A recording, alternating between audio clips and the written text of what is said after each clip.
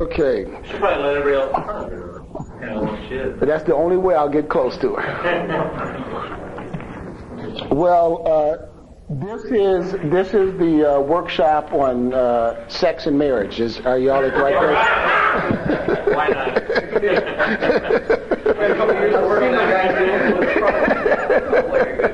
Okay, for the single guys, the name of this class is No Sex and Marriage. There we go.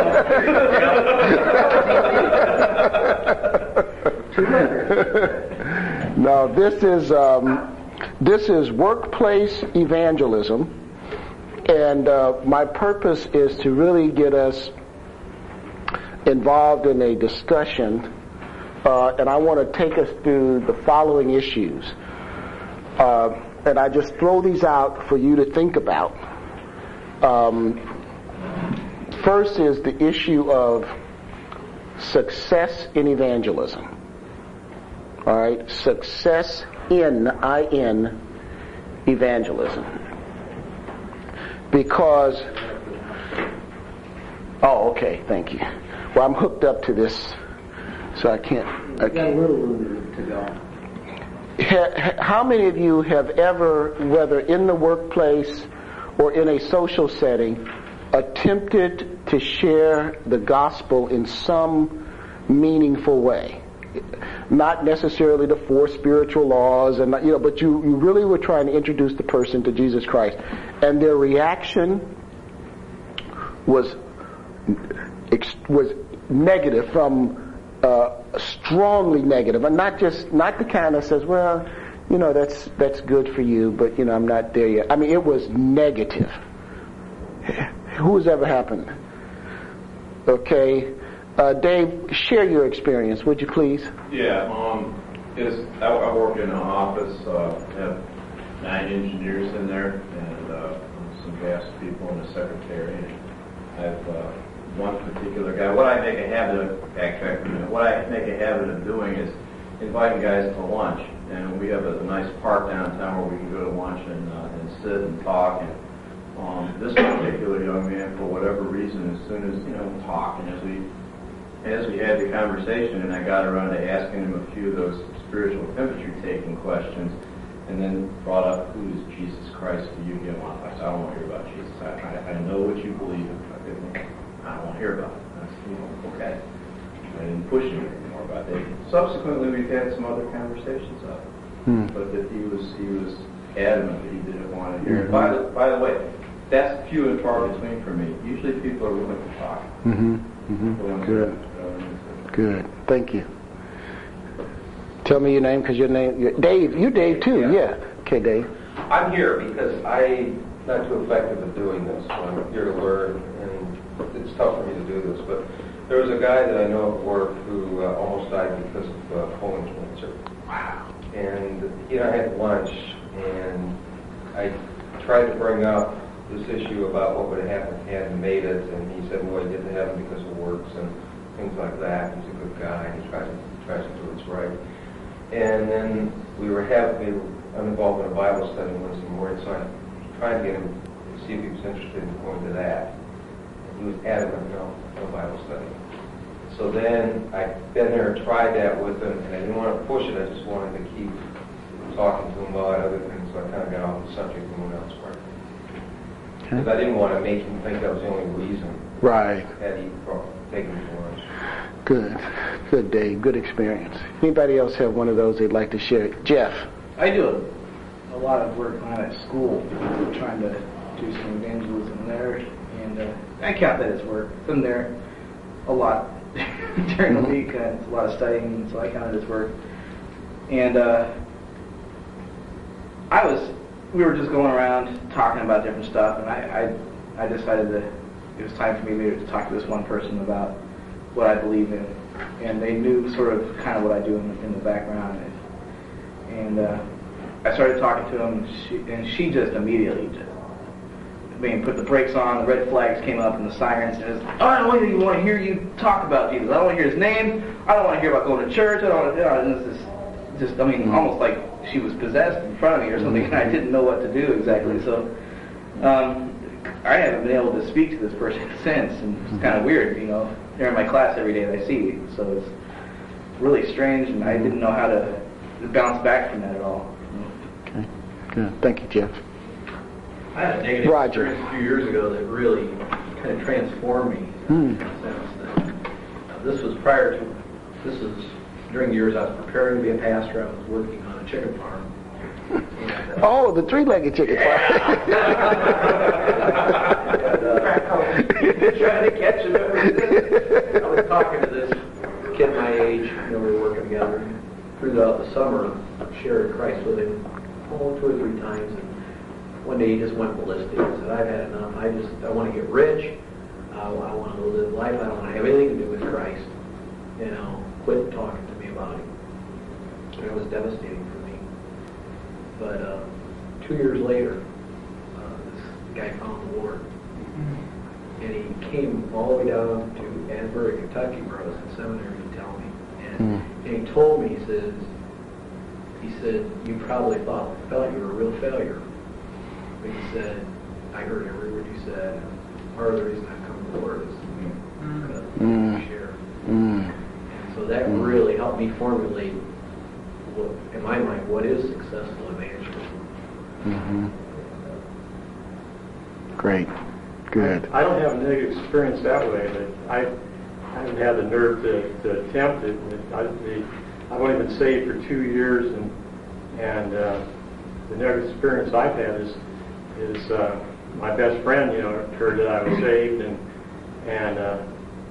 told me that I was really naive and that, I thought I was, more enlightened than that. How could I, take such an about face and all this stuff? And so it's really put a damper on our relationship. I haven't had the nerve to try to convert somebody I work with. Thanks for sharing. What's your first name again? Tom. Tom. Thanks for sharing that, Tom. Let me tell you, that openness is one of the first steps. That's right. Just to talk about it. Let me just lay out some things for your consideration. 2 words that do not go together. Successful evangelism. Okay? Successful evangelism. And I'm saying that for the following reasons. Paul wrote, goodness, I got halfheimers. I'm not all the way there, but I'm not Alzheimer's, but I'm halfway there. Who's the other person who was ministering and Paul came and he said, thank you, jeez. The only name that came to my mind with an A was Anus, and that was the high priest, one of the high priests that confronted Peter and John when they healed the man at the gate called Beautiful. Paul said, Paul plants, Apollos waters, but God gives the increase. So you never know where you fit in on a person's conversion. You don't know whether you're the planter, whether you're the waterer, or you happen to be the person who is in the spot where they see the bloom. And you don't do the blooming. God does it, but you can deceive yourself into thinking, man, I'm pretty effective at this. Well, no, there's a whole history of things that have gone on. And so, point number 1, we don't know where we are. And God never tells us anywhere in the Scripture to evaluate our performance when it comes to witnessing. He tells us to do what? Witness. I mean, the Nike commercial is straight from Scripture. Just do it. And you leave the consequences to God. And so that's point number 1. Do not worry about the success of your evangelism. That's in God's hands. You do not know how He will sovereignly work that out in your person's life. Rule number 1. Rule number 2. You can never determine the efficacy of your effort by the person's reaction. I can't tell you how many times people witnessed to me because I was a nice guy. I ought to be a Christian because I was a nice guy. I didn't want to hear any of that stuff.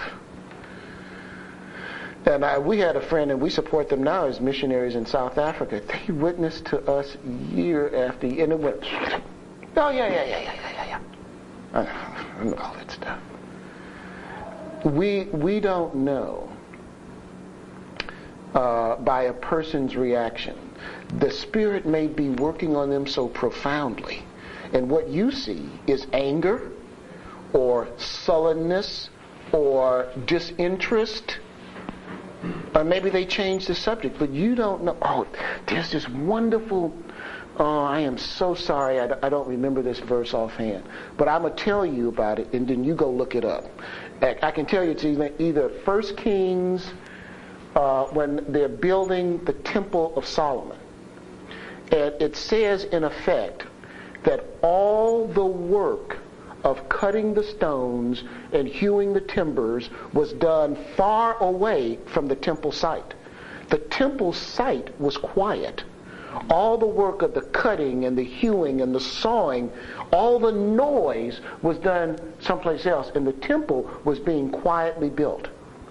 And so it is with God building His church. We don't see it because things are so quiet. But elsewhere, there's cutting and hewing and witnessing and screaming and rejection and all of that. But God is building His temple quietly. We don't see it because it seems like all the work is being done off-site. And I think that's an image for us to encourage us that we don't see it and we don't hear it because all the work is happening someplace else. But God is building His temple. Okay? And that's in 1 Kings. Or is it 2 Kings? I know it's Kings. Okay? And it's a single chapter. It's not a double-digit chapter like 11. It's like 9 or something like that. So rule number 1 is you don't know where you fit on the continuum. Rule number 2 is you can't tell the efficacy of your witness from the person's reaction. Now, obviously, if the person says, yes, I come to Christ, well, you still don't conclude that you were effective, but only that this was the time for the Holy Spirit to flood revelation into this person's mind. You with me? Any questions about those two so far? Okay. The third one is, and this is the most difficult for me, I don't know about for you, there is no formula. You can go to as many how-to, and there's nothing wrong with those except if you begin to think that that is the way to do it. And that, by that I mean, that how-to class is the only way to do it. So maybe in the how-to class they say you form a relationship, you invite the person over to your house, you never mention anything about Jesus, you get involved in their life, and then when some tragedy erupts, then you ask on and on. There's nothing wrong with that. But that is just one way out of the millions of approaches the Holy Spirit can devise at any one time. Because the Holy Spirit may prompt you out of the blue to say something to somebody, well, blah, blah, blah, blah, blah. Okay, but where do you stand with Jesus? And you would ordinarily think, I would never ask that. I haven't built up a relationship. I'm a stranger to this. I haven't built up any credibility. But yet the Spirit, you don't know what has gone before. And so if you get a prompting from the Spirit of God, well, how do you know? That's the question. How do you know it's from the Spirit of God? Well, because we walk by faith. I don't know about you, but I always come back to this. There is no sign that a person wears that says, I am now ready to be witnessed to. Now, it would be so much easier if, when the person was ready, God would simply turn their noses blue. So on a bus, if you see a blue nose, bam! that's the person you go to. Well, but it doesn't work like that. So, tell you the story of a friend of mine who was a white Christian witnessing in a jail where the inmates were predominantly minority. And there was one young black man in there who heckled this minister, and he wasn't a minister, he was a lay person, and it was part of his prison ministry. And this young black guy heckled him mercilessly. And he kept moving closer and closer and closer until, and this, the white guy's moving back just a little bit, not obviously so, but he's getting nervous. This guy might jump him because the guy was just getting ugly about it. Sat down right there in front. And the next thing you know, he breaks down and starts crying and he receives Jesus Christ. The white guy was telling me, he said, it took a while for him to realize what was happening and to be able to respond to the guy because he was so shocked. So, now here's a challenge for you. Most of us only witness to people who look like us. That's not a criticism. That is just the way we are. But let me tell you, God moves powerfully in cross-cultural evangelism. It is a risk to go to a member of another people group, Native American, Hispanic, African American, white, whatever, and share with them the gospel of Christ. It will immediately put you in a vulnerable state. And maybe that's why cross-cultural evangelism seems at times to have so much power. Why are you, a white person, talking to me about Jesus? I said, well, you got a lot of nerve. Your parents were probably slave owners. Well, what will the Spirit prompt you to say? Will you back off, or will you quietly say, God, what do I say? Let me tell you about Hester Veldsman. I love this woman. This woman is like the Mother Teresa of South Africa. She's a mother, has 2 sons, and she's an Afrikaans. Okay, they are the Dutch people who instituted apartheid in the late 50s. But she has such a heart for Jesus. She has a ministry. She lives in right outside of Cape Town, which is right at the southern tip of South Africa. And Bekwene is a black township, which they're not even shacks. They're basically corrugated iron with. Sometimes they have cardboard roofs, sometimes they don't. No plumbing, no electricity. And she ministers in these black townships. And the children all call her, I forget the word in their language, but it means Mother of Hope. And when her van drives through Bekwene, all the little kids say, here comes Jesus. Here comes Jesus. You know all she does is she loves them. She loves them. She sets up daycare centers in there, and she just loves them. And she said that God put a love for black people in her heart. And she will go up to people who are immediately suspicious of her because she's Afrikaans. And she will go up and she will say, with this beautiful accent. And she's not attractive. She's kind of a frumpy housewife. If you look at it, in other words, I'm not saying her appearance is such that people would be especially drawn to her. Like Jesus, it describes, his appearance was not such that we would find him comely. And she will go and she'll say, I want you to forgive me, please, for apartheid. I am so sorry. It was such a terrible sin.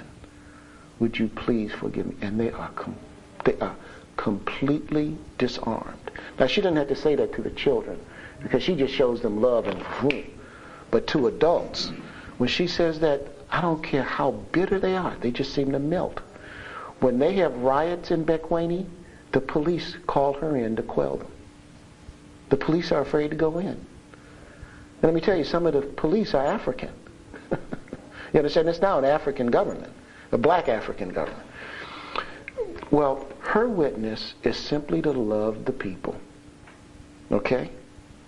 And she does it cross-culturally. And so, while at the same time it makes it more difficult, it also gives her more credibility because of her vulnerability. And I tell you, sometimes I have more seeming effect ministering to whites or Hispanics than I do to African Americans. Not all the times, sometimes. But I'm just telling you that there's a certain power to cross-cultural ministry that God especially, he's behind all ministry. Turn with me for just a quick moment to Genesis 12. I want to tell you this just to encourage you.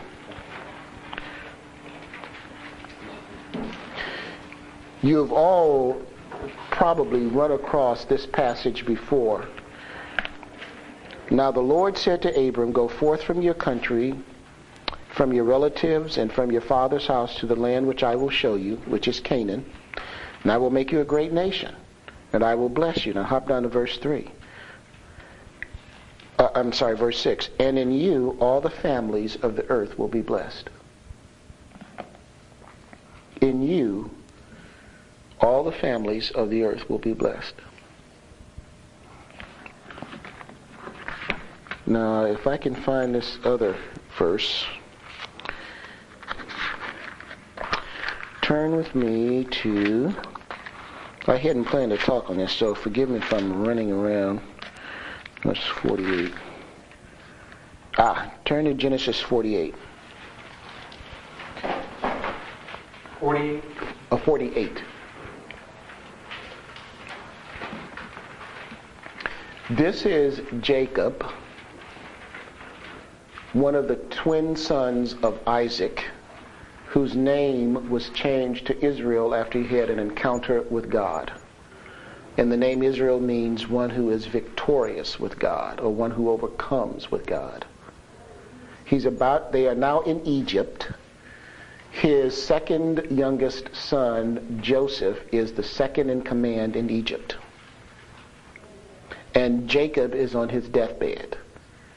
His sons are around, and he is about to pass on a blessing. And he says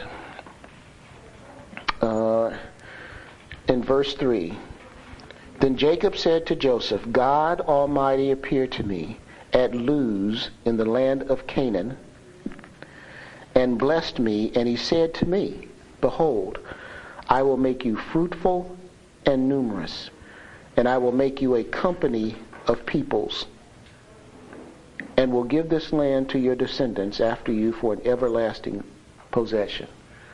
Now, in some translations, that word peoples is in the singular. The Hebrew is in the plural. And the proper word here is people groups. So if I were to read this more literally in the Hebrew, it would say, I will make you a multitude of people groups. Now, that is the same promise. All he's doing, God has repeated the promise he gave to Abraham. In you, all the families of the earth will be blessed. All the families of the earth will be blessed. Now, when Jacob entered Israel with his family, they were somewhere between 70 and 100 people. 66 men, and then Joseph and his two sons counted 70. They didn't count the women. Okay? When they go in, Israel does not exist as a nation. It is simply a family. You understand? Fleeing the drought in Canaan, setting up in Goshen. Now turn for a moment to Exodus 12.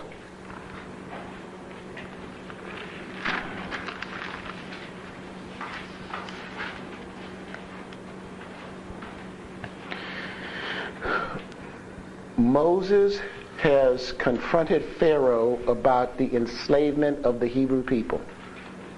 God has challenged all the gods of Egypt. The gods of Egypt were ranked in hierarchical fashion, from the gods of the water, to the gods of the earth, to the gods of the air, to the gods of the heaven, which was sun. Okay? And if you notice in the hierarchy, God starts at the bottom, turns the water to blood, have the frogs come out of the water, into the gods of the earth, into the air, and every one of these gods is challenged. And all of these plagues or catastrophes hit in every place in Egypt except in Goshen, where the Hebrew people live. So as an example, when the top god is Ra, sun god, of whom Pharaoh is the living representative, okay? It is completely dark all over Egypt. Not only is there no sun, there are no stars visible, there's no moon visible, and if you strike flint, you can't even get a spark. There was absolutely no light except in Goshen. They could strike flint, they could have candles. So in every time a plague hits you, if you go through Exodus 9, 10, 11, and 12, you'll see this phrase, except in Goshen, but not in Goshen. So Egypt is the leading power of the world at that time. And just like in the United States, why do foreigners come to the United States? Tell me some reasons. Freedom. Freedom, what else? Higher standard. Higher standard of living, what else? Prosperity. Prosperity, what else? Freedom. Freedom, what else? Just think. Materialism. Materialism, what else? Opportunity. Oh, we could go on with the reasons they come, right?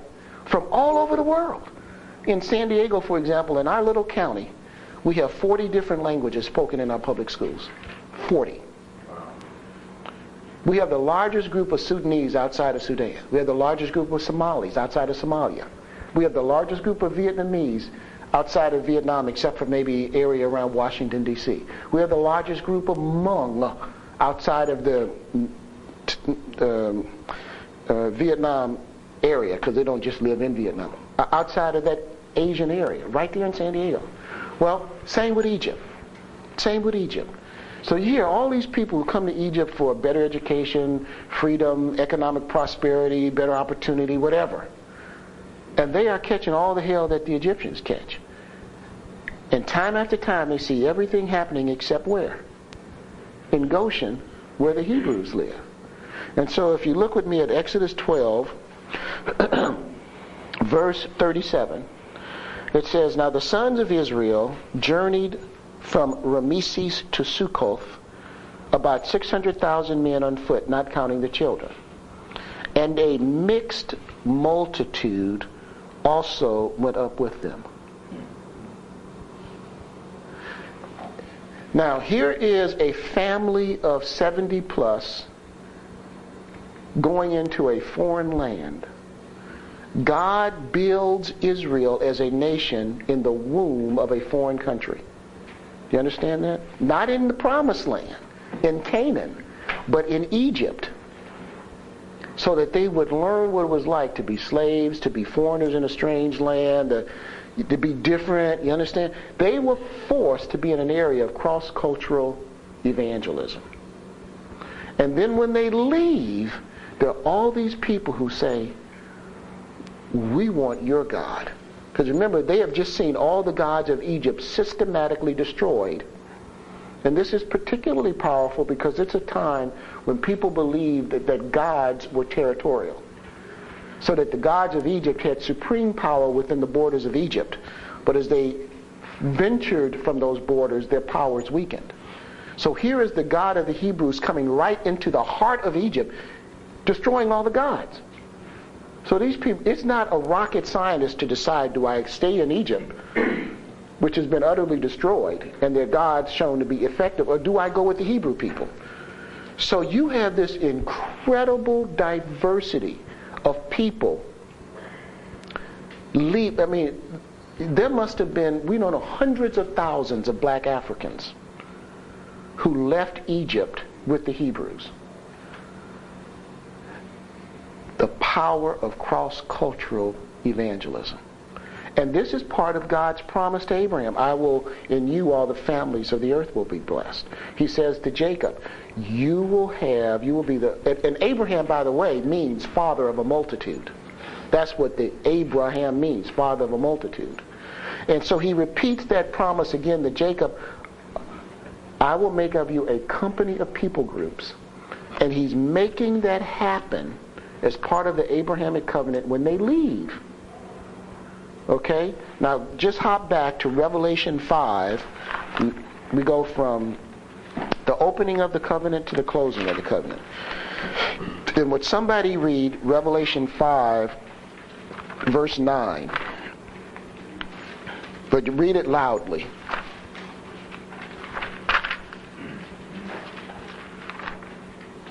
And they sang a new song.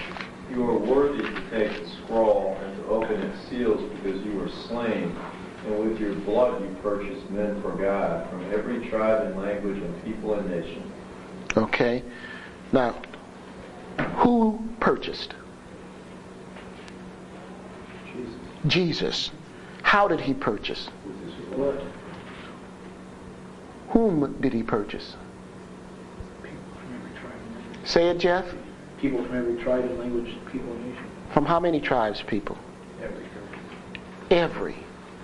And to emphasize the point, God says every tribe, and that in the word there actually means tribe, every tongue from which we get, it's the Greek word for tongue, glossia, from which we get glossary, every people, and that is language group, and every nation, that is the Greek word ethnos, from which we get ethnic. So God is making sure that we understand this. This is the same covenant he made with Abraham, reinforced with Isaac, and then again with Jacob, and passed down through the family, that in you all families of the earth will be blessed. And so here we are at the end, and representatives from every tribe, from every language group, from every people group, you getting the point, are going to worship before the throne of God. So if you can picture, for example, the opening ceremony of the Olympics, when the nations come in their national garb, they carry the Olympic flag and their national flag, and they parade through. Imagine now, before the throne of God, representatives from every people group, from every language group, from every ethnicity, throughout all time, will have a representative before Jesus Christ. So there is power. There is power in the Word of God anyway. But when you are willing to step out into cross-cultural ministry, and that means simply, let me take away the fancy word, witness to somebody who doesn't look like you. All right? Take a risk. Witness to there is a special anointing, and because this is the heart of God, that we won't just witness to people who look like us. So there is an encouragement to you and a challenge to you that the unlikeliest people with whom you will think there's no way you can relate to that person because he's got baggy pants and that knit cap pulled down tight or whatever. Or I say to an African American kid, he's got a Brooks Brothers suit on or something, and a surfboard under one arm, and you got a boombox. So that's the person you should go witness to, because the first thing that will come to their mind is, why would you talk to me? None of your other people talk to me. What makes you different? So I hope that's an encouragement. That is the plan of God. You understand? Because that's the promise he made to Abraham, and you all the families of the earth will be blessed. And you know that you are fitting right into that if you step out of your comfort zone and witness to somebody who doesn't look like you, or from another language group, or from another people group. You with me? Any questions about that before we go on, or things you want to share, or feedback?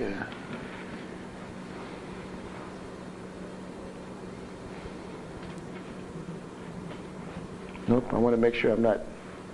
Has anybody here ever witnessed to somebody who does not look like them? Share that with us, Roger. Actually, the first person, we're a church planting in Strasbourg. The first person that found Christ was an African our neighbor. Wow. Share what happened. What did you do? Well, when we got there, we had just moved in 2 years ago this summer, and he and his wife were having some struggles, and that kind of opened the door. And then it just opened the door that she had left him. Just started talking to him. He started opening up, and I asked him one night if I could just pray for him. And so I prayed with him, and especially about his children. With mom, he has older children, but they were not communicating, and he desperately wanted to talk to his kids. And so we prayed about the children especially, and within a week, his son came back to him. And he comes over to our house one morning. It was like 6:30 in the morning. The doorbell's ringing. He goes, I just want to tell you that prayer worked, you know. And then he got really ill around Christmas time and almost died. And it was in the hospital. He accepted the Lord.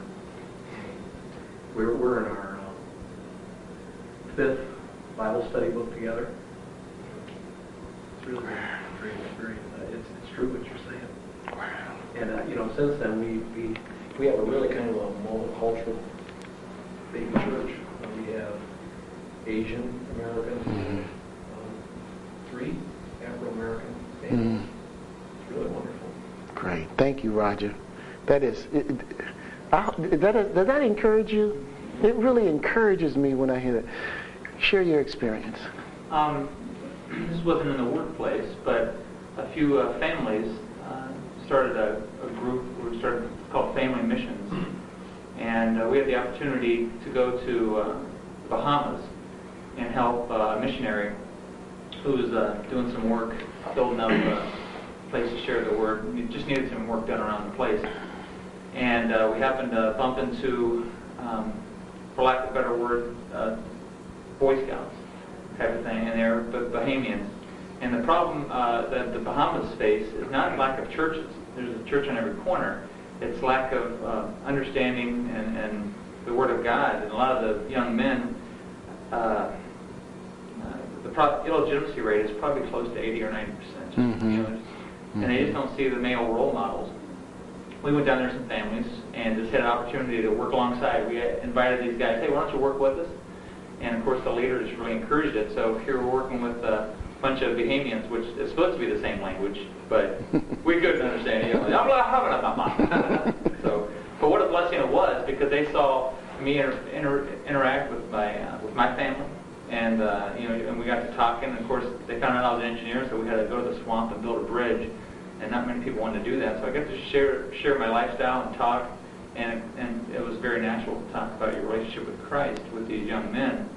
Consequently, we're going to go on another missions trip to Mexico, and some of those guys have just taken on leadership roles in that Boys Brigade, I think is what it's called, really taking a stronger stand for Christ and becoming leaders, young men, young adults now, and they want to do missions work, you know. So there's a chance you might have some Bahamians, some kids from suburbia, families from suburbia, Michigan, down in the hills of Mexico, which will be quite a cross-cultural. And doing truly, you're building houses for people that don't have houses, kind of like in South Africa. And you get people's attention there. Why the heck are you here? And so it's been a blessing, but quite cross-cultural. Jeff? I was first starting out doing youth work really early on, and we went on a mission trip down to inner city Houston. I was in Texas at the time. I had never seen anything even remotely like that at all in my life, and it was an eye-opening experience for everyone who went, because we were all from the Dallas-Fort Worth area, and so we were all, you know, kind of Texas kids, and you know, white bread kind of stuff. And we went down there, and it was the really deep Hispanic part of Houston, and we did backyard Bible studies in a couple of the different housing projects down there.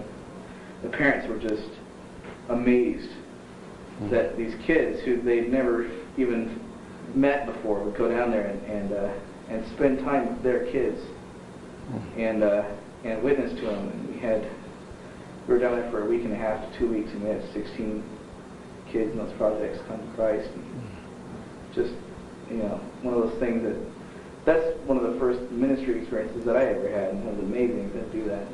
Great. Thanks, Jeff. Well, Bill, Yes. I have to add to the story a little bit. Please. My son just saw one of his best friends come to Christ Sunday night, and he's Afro-American. They went and Jeff took the youth group from the church, our small little youth group, to the Josh McDowell event, and Tyler invited Kenny to play football with him in Strongsville. And Kenny looked at Ty Sunday night and said, "Would you get out front with me? I want to accept the Lord." Goodness gracious. I just have to feel like, maybe my son watched his dad. Exactly. Wow. I just thought of that when you were sharing it.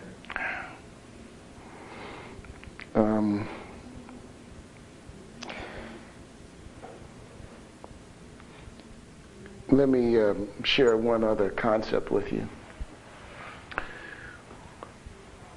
You are not sharing Christianity. This is never more apparent than if you go to a developing country. Because Christianity is racism, it's imperialism, it's sexual perversity, it's this crass materialism, it's women who's we're immodest dressed. It's violence. And when you go to Eastern countries or Eastern European countries, African countries, that's what Christianity is to them. And who wants to hear that? You understand? They don't want to hear that. But they are desperate to hear about Jesus. And it's a big difference. They have no desire to be Baptists or Catholics, or they don't want any of that stuff. But they want to hear about Jesus. I'd like to tell you one true story from the mission field. And how does this relate to workplace? Because it's the same stuff. I just want to encourage you to take risks for God, understanding that at times, and we are lucky, at times we may be rebuffed, but generally speaking, it's fairly unusual to get a strongly negative reaction. And it's just our sensitivity that makes it an issue. And even then, we don't know what God is doing beneath the surface. Okay? A young white missionary is in one of the stand countries. Afghanistan, Tajikistan, I can't remember. I just call it one of the stand countries. And it's at a moment where they're in some really armed conflict. He's got a Volkswagen van, and it's illegal to pass out Bibles, and it's illegal to teach Christianity. Well, he understands the difference between Jesus and Christianity.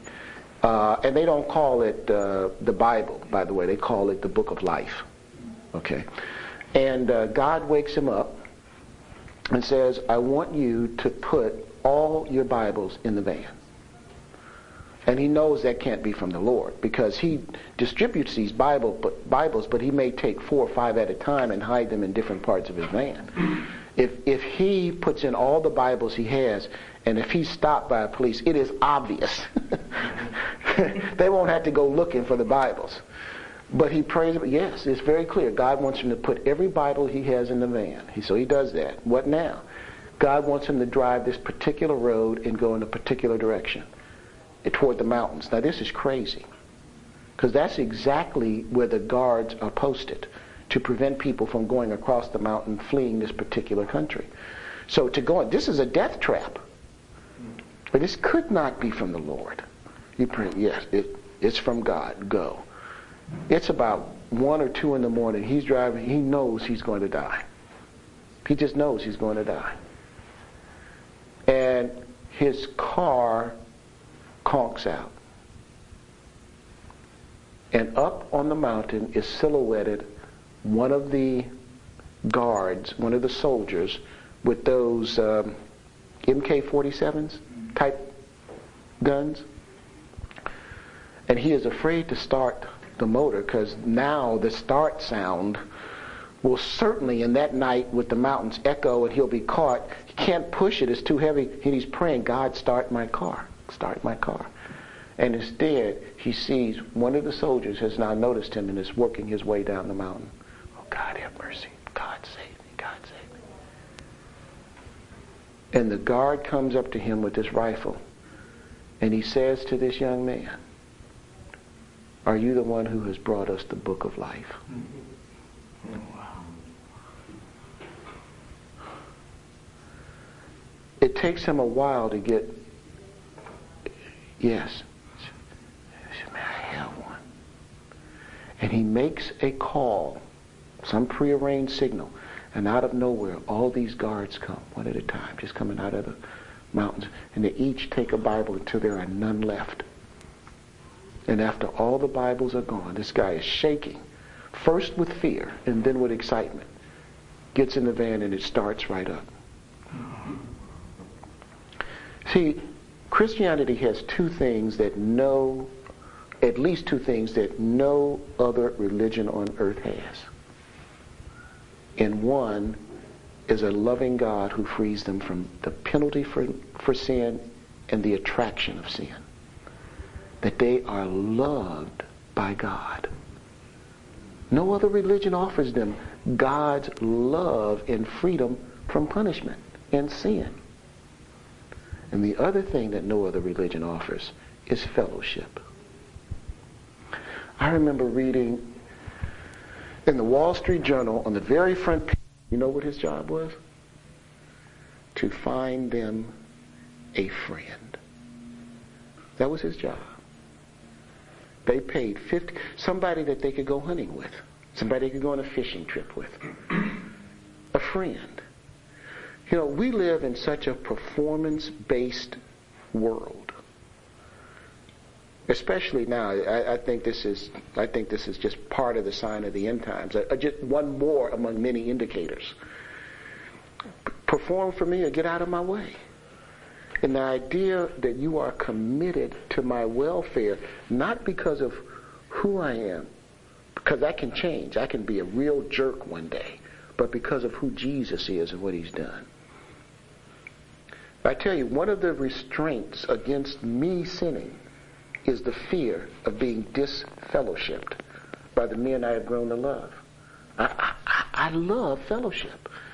And I'm a loner. I'm gregarious, but I'm a loner. And the idea that I would sin and my brothers, in order to bring me back to Christ, would disfellowship me, refuse to associate with me, I can't risk that. And so in every culture, I don't care where you go, they long for love that is unconditional, and they long for fellowship. I don't care whether it's the roughest. You can't tell what the elect look like. They can look like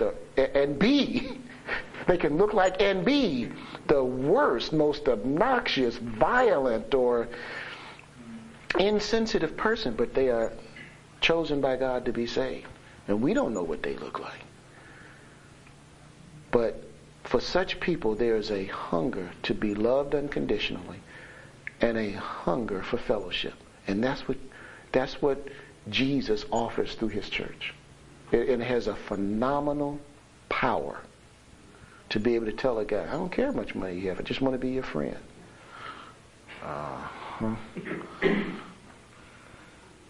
So in terms of workplace evangelism, the most isolated person is also the most powerful person. Because the only people he encounters are those who want something from him or her. There is nobody there who wants to minister to him and is concerned about his best interests. They got an agenda. I remember hearing Governor Thompson from Minnesota speak, and at the time he was the head of, he was the the head of the Commerce or some really powerful Senate committee. And this one senator has been just desperate to meet with him and was calling and making appointments and calling. So, and Governor Thompson wasn't trying to put him off. It's just his schedule was so tough. And finally he was able to make an appointment, and this guy was coming over in his chauffeur-driven limousine to meet with Senator Thompson, and heard on the radio that Senator Thompson had just resigned from the Senate committee in the Senate and wouldn't be running again, and his term would be up in a couple of months. And the guy told his chauffeur, turned around, didn't even show up for the appointment. Because the senator couldn't do anything for him anymore. So people out there from the top level executive to the bottom guy on the janitor staff, they want to be loved and they want fellowship. And too many times we think the only person we can have a relationship with is a person of our own racial group or a person of our own professional or socioeconomic status. That somehow we can't minister to a guy who makes triple the money that we make. Or we can't witness to the guy and have fellowship with the guy who makes a tenth of what we make. Where does that come from? That's not from the Bible. You understand what I'm saying? So, reactions or thoughts or experiences along those lines you'd like to share. Yes, Dave. How do you minister to people that are in the corner begging for money to go about your daily business in San Diego? What do you do there? Well, it is rare. Now, this is me personally, and I'm not telling you, again, there are no formulas. You have to walk with the Spirit of God. Unless the Spirit of God prompts me otherwise, I give the money to a charity that is designed to help the homeless. I do not give it to them personally, unless I am strongly prompted by the Spirit. Do you stop and talk to them or ignore them? Sometimes.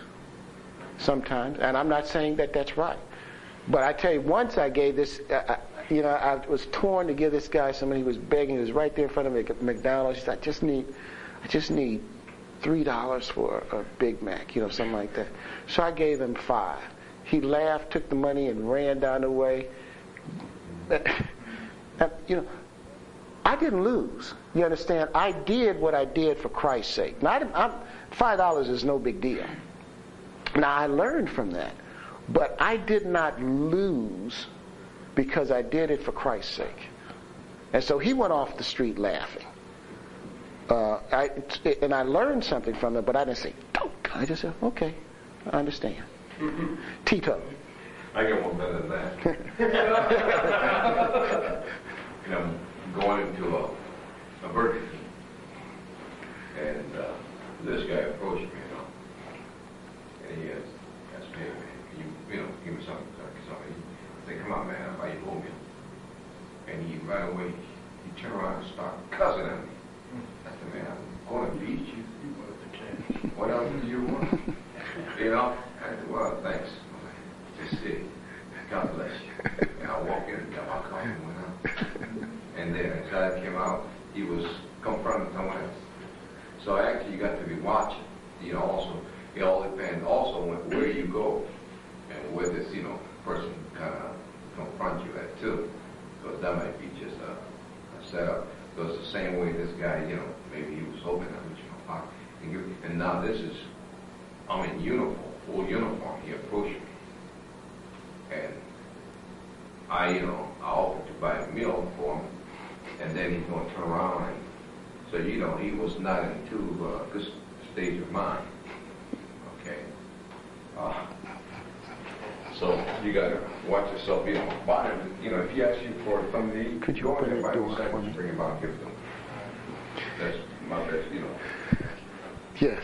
I want to share something that I found has been a blessing in the workplace. As I mentioned, after we went on these mission trip basically with our family, and it's common, I work for GM and they have a shutdown in the summer where everybody takes it, and the big thing when you get back, where'd you go? Everybody did something. Mm-hmm. Well, our family just the last few years has gotten in the habit of we go to Reynosa, Mexico, we just help out missionaries. This is just what we do. And so it's natural they go, well, where'd you go? So I go to Mexico. Oh, Cancun? No, when actually, and the discussions that gets prompted by that, they go, why did you go? And I said, well, because I can. And you share a little bit. It's very non-confrontational. If they want to walk away, they can. But I can't tell you how many times that people come back and say, they ask questions about Jesus. And it's in a way where I feel like this is why I'm here. Sometimes in the earlier discussion, why am I here at work? Why am I here? And it just comes in a natural way where I haven't become Billy Graham, because I'm not Billy Graham. I'm Kyle, the engineer, who believes and follows Jesus, and it's just been a very comfortable way. That would not have come up had I not been doing something out of the ordinary. Why are you giving up 2 weeks of your vacation for nothing? You don't get it. I'm getting these are the best times I've ever had. They just don't get it. Wait a minute. So I just want to share that with. Not that I'm I have trouble evangelizing in the workplace.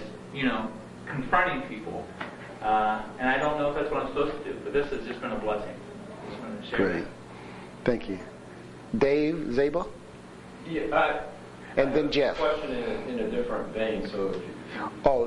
Did you have a comment to make in that area? Okay, what can we do, Dave, and then your question? Okay. Mine deals with, there are guys, I've been in the job I'm at now for 23 years, so I've been there for a while. And most of the guys that are in the office that I have been there for a while also. And so I've had opportunities to share Christ with them, go to lunch, we'll talk.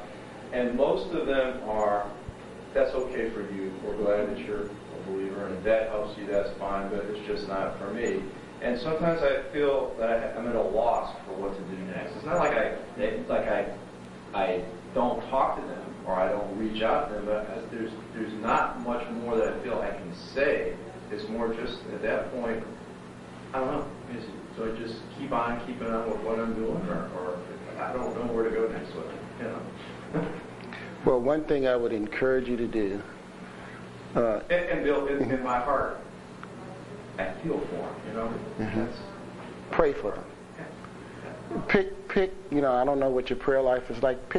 Zero in on 1 or 2 guys or 3 or 4, whatever, and go to war on their behalf.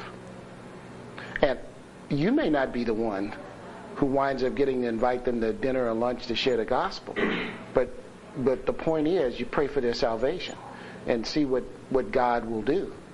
I heard of a guy, he does a wonderful little thing, and I was just praying about this the other day. I said, I'm going to do this. He just has a dinner at his house. He may invite one believing couple, but that's all. He invites clear unbelievers. And he makes a very nice invitation, and he says, we cordially invite you. And it's done really nice. He's kind of upscale, so you do things according to your own. He's a fairly affluent, so he gets a real nice card, has it mailed. So I invite you to our home for a special dinner and a presentation by John Doe, who will share his spiritual journey.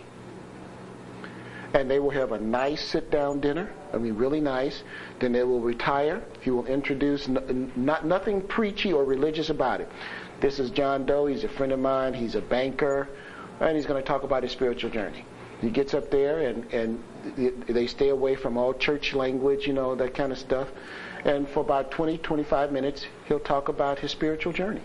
They'll end. They'll have dessert. And boom. I say, doggone it, this summer, I'm going to do that. I like that. I like lifestyle evangelism, but that's not enough. And I'm not trying to be critical of anyone, but it can be, if not necessarily is, it can be a cop-out. Yes, we have to live in a way that causes people to ask for the hope that is within us. But we witness by opening our mouths, and maybe you do it in a note, but the idea is you proclaim Jesus in some form. And now clearly, if you have a dissolute lifestyle, you have no credibility for your witness. But lifestyle evangelism is not enough, because I tell you, there are unbelievers who are very nice people, who I look at them and I say, man, that's a person of real integrity. I love his relationship with his family. I admire them. I want some of that person's traits. So it's just, lifestyle evangelism is not enough. It is a basis for credibility. We have to open our mouths and bear the risk. Well, outside of Kurt, that's exactly where I'm at with these guys, because they've been to most of them CBMC luncheons. They've heard a guy give his testimony. I've followed up with them. We've gone through Bless your heart. And they just don't believe it. I know it's God's deal. I can't make them believe it. I want to grab them by the face and say, you'll get this, but it doesn't. Bless your heart. It just doesn't work. And so what other words, I just got to... I don't know. We feel the same way. I'm going to cover this up, because I really don't want this on it. About my wife's parents.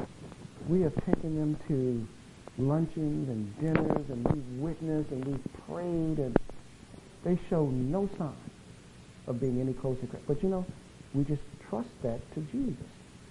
And hopefully, we don't want to go over there for Thanksgiving, because we want fellowship, not turkey. We want to get around with a group of saints, and we want to talk about what God has done. And you get over there, and they don't want to hear about that stuff. I go around the table and say, let's have everybody say something they're thankful for this year. Now I'm in trouble. Yeah, and there's Bill again. Well, frankly, I want to be around some people. When you ask them that, they go, oh man, let me tell you what God did. I want to hear that. I want to get encouraged by that. So, but you just keep praying. You say, God, what do I do next? Who knows? But bless you, you are laboring, and again, you are watering and you are planting. And I tell you what, I told one person, I said, I feel so conflicted. I said, why? I said, I'm either your best friend or your worst enemy. Well, why? He said, because I have shared with you Jesus Christ, and you have not received him. You will have no excuse when you stand before God as to why you did not receive him. And I tell you, I'm conflicted about that. I tell you, on one occasion, I could tell those words had an impact. But I was speaking honestly. It wasn't a lie. I was really conflicted. Because when you share the gospel, you set that person up for salvation or for a huge fall if they never received Jesus. But again, you leave that to Jesus Christ. Tito. What I found out is that the more you hammer, the more you push the person away. What I have been doing is I just have my list, spill, tell them what, about Christ, and then I, tell them, look, I love you guys, but it's your decision. I'm trying to see to it that you're there with me at the judgment. Okay, now if you want to receive it, if you want something I walk you through it. All I would do is force you to. And it has to come from your heart. You have to say it. You have to confess it. The confession has to come from you, not from me. And I walk away. If it does, it does. If it doesn't, just like the Bible says, all you have to do is plant the seed. Okay? Cultivate the ground, put it down on the ground. You cover up, then after that you walk away and hope that God takes it and makes it grow.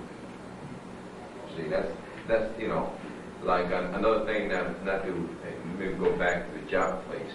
My profession completely has a big N-O, you can't, okay, law enforcement, that's the number. They don't want you to, okay, doing your work job, doing your loan. That could be an end to a career very quick, okay? Because you can't witness to a member of the public or to one of your colleagues. In fact, I have witnessed to members of the public, but I have done it in a way that I, just by, an incident happened or something, I just say, really feel for you, but there's alternative to your dilemma here, It's just like, things happen. I say, hey, Christ came to this earth, and no one would beat. Don't beat. Shy away from it. And start from there. See, and they want to listen, they're there to listen, they can't, all they have to do is say, I don't want to hear about it, and they're not freezing. But that's how I approached, I don't completely come out and say, look, let's talk about this, and then I kind of come the back way, and then if they want to listen, then I go into sports, then I just go ahead and go into my, little spiel, and after I do my little spiel, I walk away. A lot of them come back later on and say, hey, look, they're reading in the Bible and say, well, then if they say that to me, I say, well, listen, reading the Bible alone is not going to do it. You have to open up. You have to confess, your mouth, and accept Christ into your heart. And then keep reading the Bible. Go somewhere where where you could go ahead and have a fellowship with others that will help you. It's the way. That's the only way I could do it. And still be in safe grounds. Great. Some of the most effective evangelists are young kids and teenagers. You're right. My daughter will witness to her grandparents. She's so winsome in her personality and so innocent. They can't rebuke her. And she just can't. She said, well, you want to pray about that to Jesus? And they go, well, don't you know Jesus? And they can't shut her up. And teenagers can witness to grandparents and adults sometimes with much more impact than we can, because they're going, a teenager is talking to me? It's Michael, right? Anyway. You said that quick question. Oh, yes, Jeff, I'm sorry. Oh, no. My job is I do loss prevention for Sam's Club, which is do shoplifter surveillance, and I do employee theft investigations and shrinkage control, all this kind of stuff. And it hasn't come to an issue yet, but I know it's going to in the future here, where how can I show God's love and understanding and message when I'm coming down on someone hard about whether it's stealing from the store or whether it's an employee stealing. And I'm struggling with that in my mind right now, trying to figure out how I'm going to do it when it happens. It might be just worrying, but I don't know. Can I give you one example and one comment? A young lady at my office comes in, she's a nice young lady, and she says, and she's really nervous, because I'm a partner in this firm, so she's my employee. She said, may I close the door? I said, well, sure. And she said, I had to confess something to you. She said, one day I came by your office and I needed some money, and I took $20 out of your wallet. And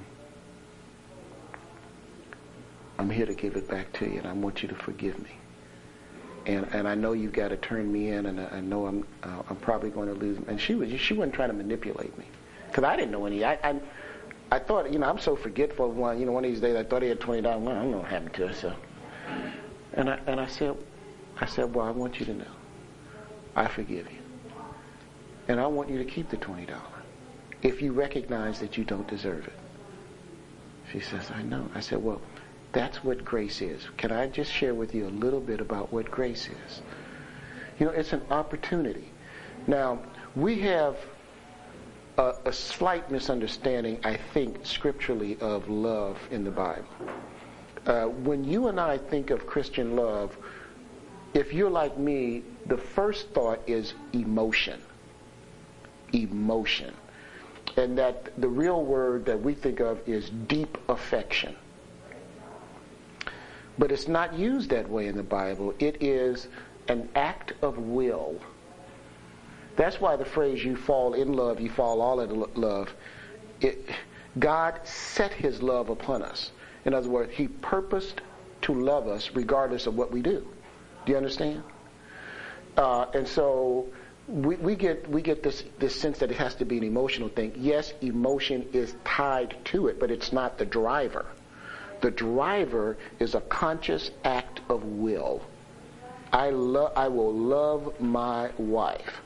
Now I have affection for her, I have passion, but I set my will upon it for Christ's sake. All right. So the reason I say that is so we think there's a conflict between love and punishment or chastisement, and it teaches us in Hebrews.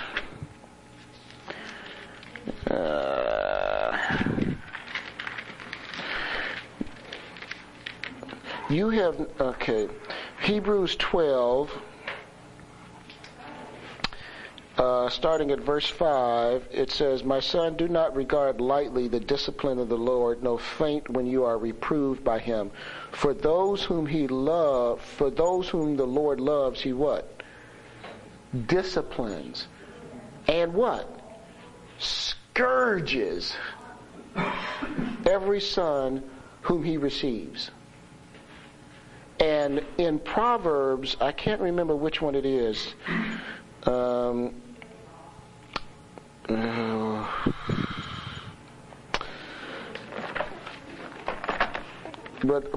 let me paraphrase it for you and ask you to look it up in your concordance.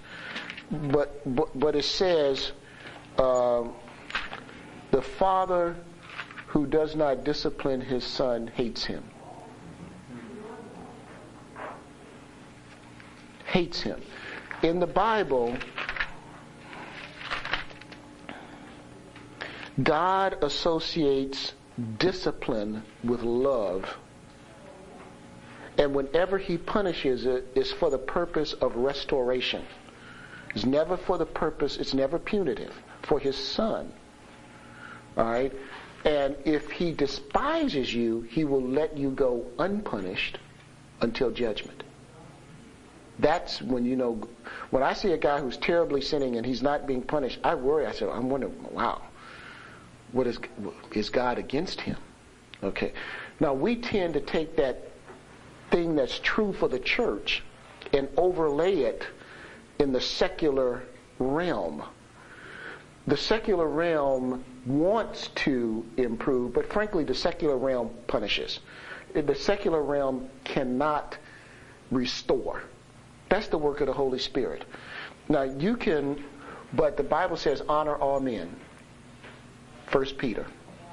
Honor all men. And it doesn't say honor all religious men. Honor all men who don't pilfer. Honor all men. If you catch somebody in the act of stealing, you have to treat them with respect. You cannot belittle them. Remember, I'm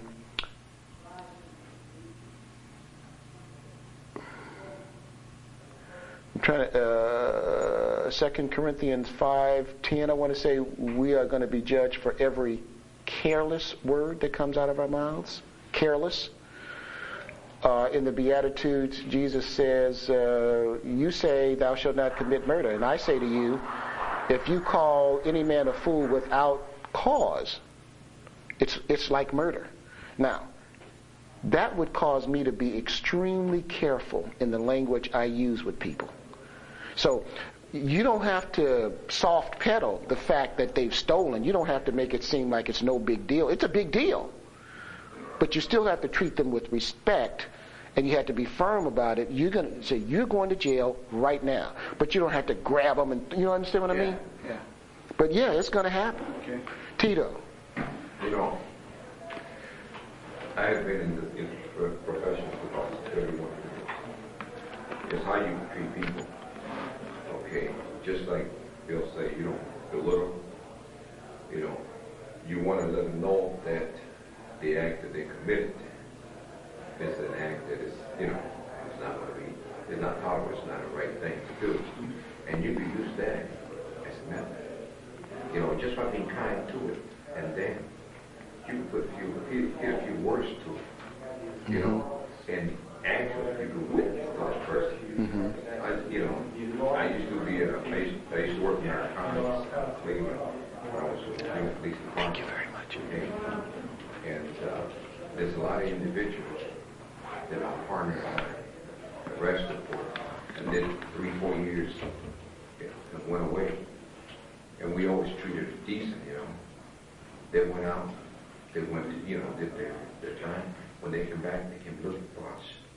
The first few people that came out, I said, well, hey, I'm not going to meet with this guy out there in public. Have him come in the office, He might want to do me harm, Yeah. But, the majority of them came back to thank, to really, shake our hand and say, hey, look, you completely turned me around.